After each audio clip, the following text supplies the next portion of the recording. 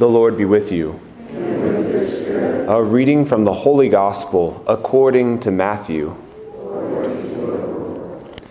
Peter approached Jesus and asked him, "Lord, if my brother sins against me, how often must I forgive? As many as 7 times?" Jesus answered, "I say to you, not 7 times, but 77 times. That is why the kingdom of heaven may be likened to a king who decided to settle accounts with his servants. When he began the accounting, a debtor was brought before him who owed him a huge amount. Since he had no way of paying it back, his master ordered him to be sold along with his wife, his children, and all his property in payment of the debt. At that the servant fell down, did him homage, and said, 'Be patient with me, and I will pay you back in full.' Moved with compassion, the master of that servant let him go and forgave him the loan. When that servant had left, he found one of his fellow servants who owed him a much smaller amount. He seized him and started to choke him, demanding, 'Pay back what you owe.' Falling to his knees, his fellow servant begged him, 'Be patient with me, and I will pay you back.' But he refused. Instead, he had the fellow servant put in prison until he paid back the debt. Now when his fellow servants saw what had happened, they were deeply disturbed and went to their master and reported the whole affair. His master summoned him and said to him, 'You wicked servant, I forgave you your entire debt because you begged me to. Should you not have had pity on your fellow servant as I had pity on you?' Then in anger his master handed him over to the torturers until he should pay back the whole debt. So will my heavenly Father do to you unless each of you forgives your brother from your heart." The Gospel of the Lord. Praise to you, Lord Jesus Christ.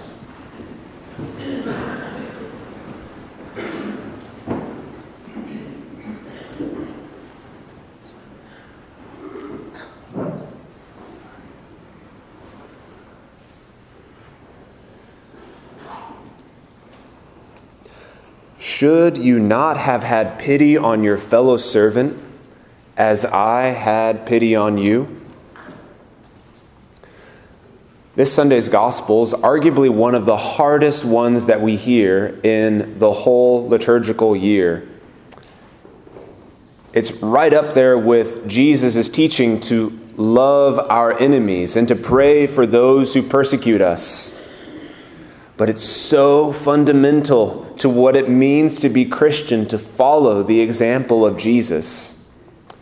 When I was a brand new deacon, in 2018, I had been a deacon for less than a month, and I was preaching my first homilies to a suburban parish with hundreds of people.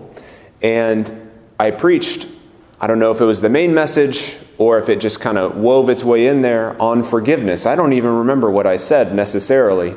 And after Mass, I was waiting in the narthex, and before anyone else could come out, a woman just made a beeline for me, and she was so upset with me.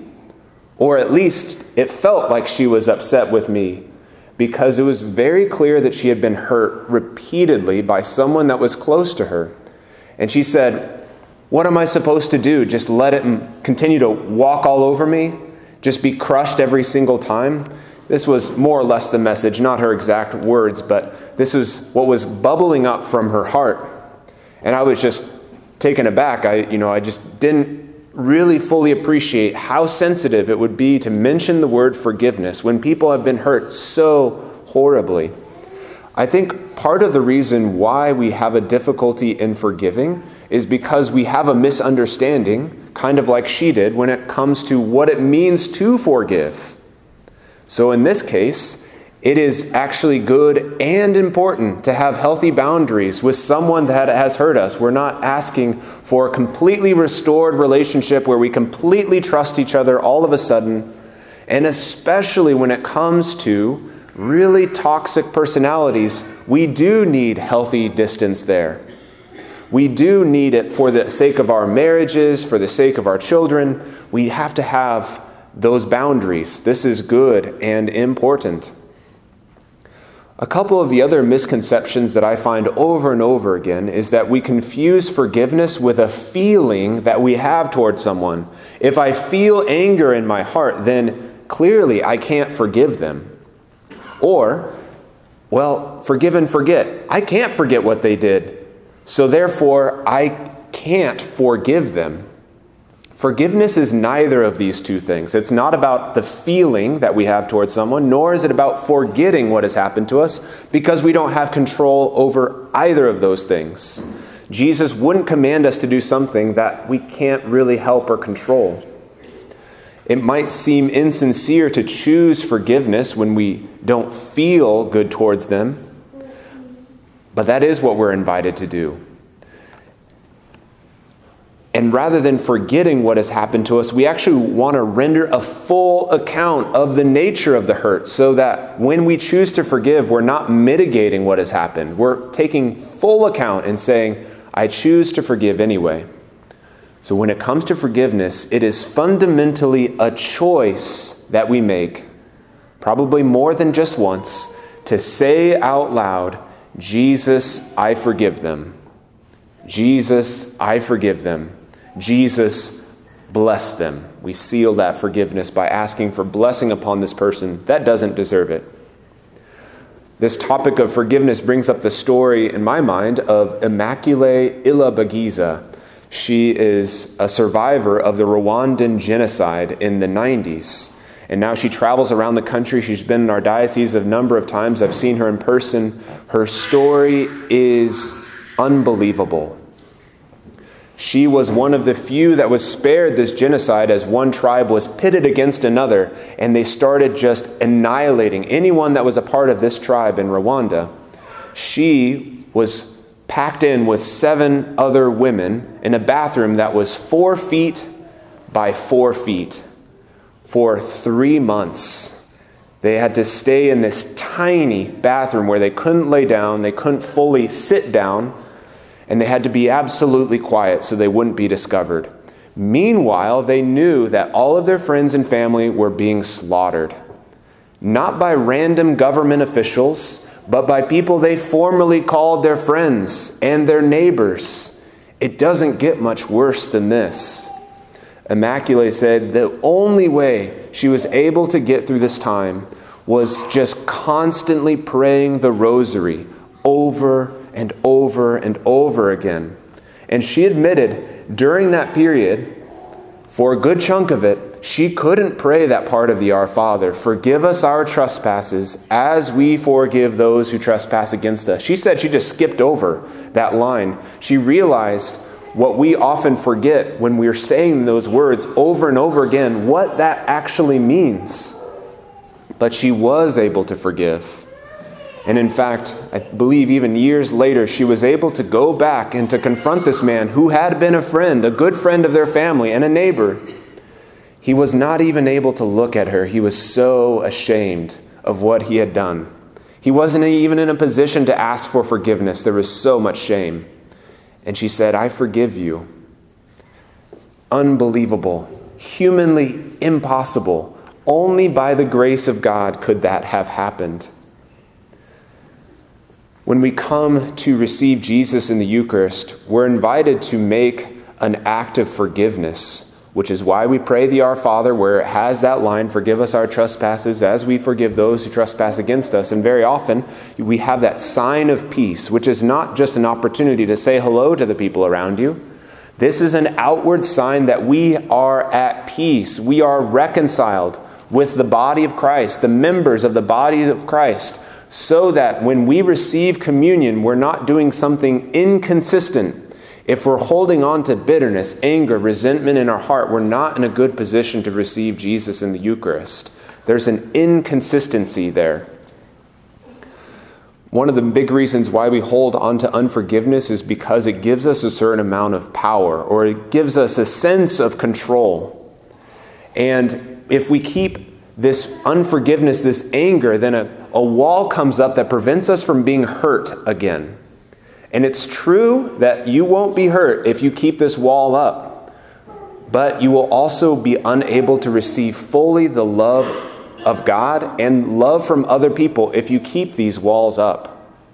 Rather than controlling the situation, we are controlled by the anger, and the enemy continues to manipulate it and turn it against us and turn it against our relationship with God and with other people. C.S. Lewis said, "Unforgiveness or anger is like drinking poison and expecting the other person to die."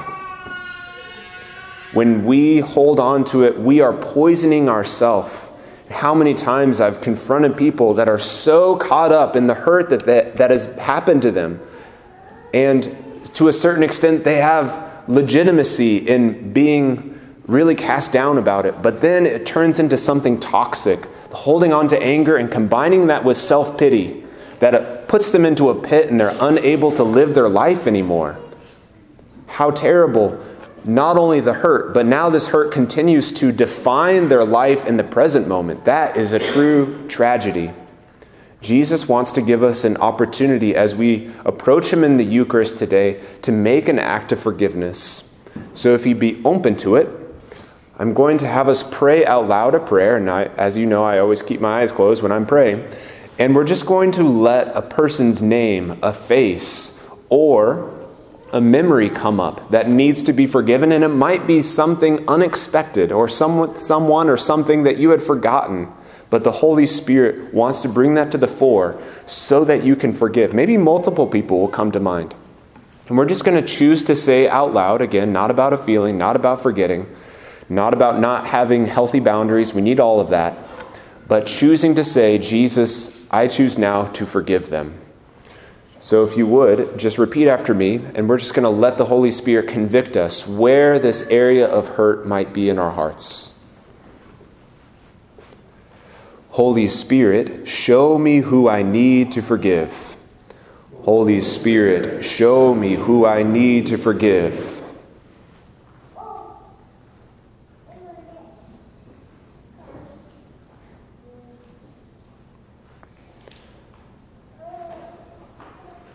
And now with this person's face or this memory or this name in front of our mind, rendering full account of what hurt we have received, we choose now to make an act of forgiveness. Jesus, by your power, Jesus, by your power, I choose to forgive them. I choose to forgive them. Jesus, bless them. Jesus, bless them. Amen. Jesus, I praise you and I thank you so much for your love and for your mercy. Jesus, we can't begin to forgive others that don't deserve it when we don't realize that we first have been forgiven when we don't deserve it. As you hung upon the cross, you said, "Father, forgive them, for they know not what they do." We ask you, Jesus, to give us this divine grace to forgive people even that are currently crucifying us. Jesus, bring a spirit of peace, of reconciliation into our hearts so that we won't be controlled by our anger, our bitterness, and resentment anymore. Jesus, bring peace to our hearts. I thank you for the acts of forgiveness that have taken place in the minds and hearts of these, your sons and daughters, right now, preparing us to receive you more intimately, more perfectly in communion. Jesus, thank you for your mercy for us. Jesus, help us to always forgive those who have trespassed against us. Amen.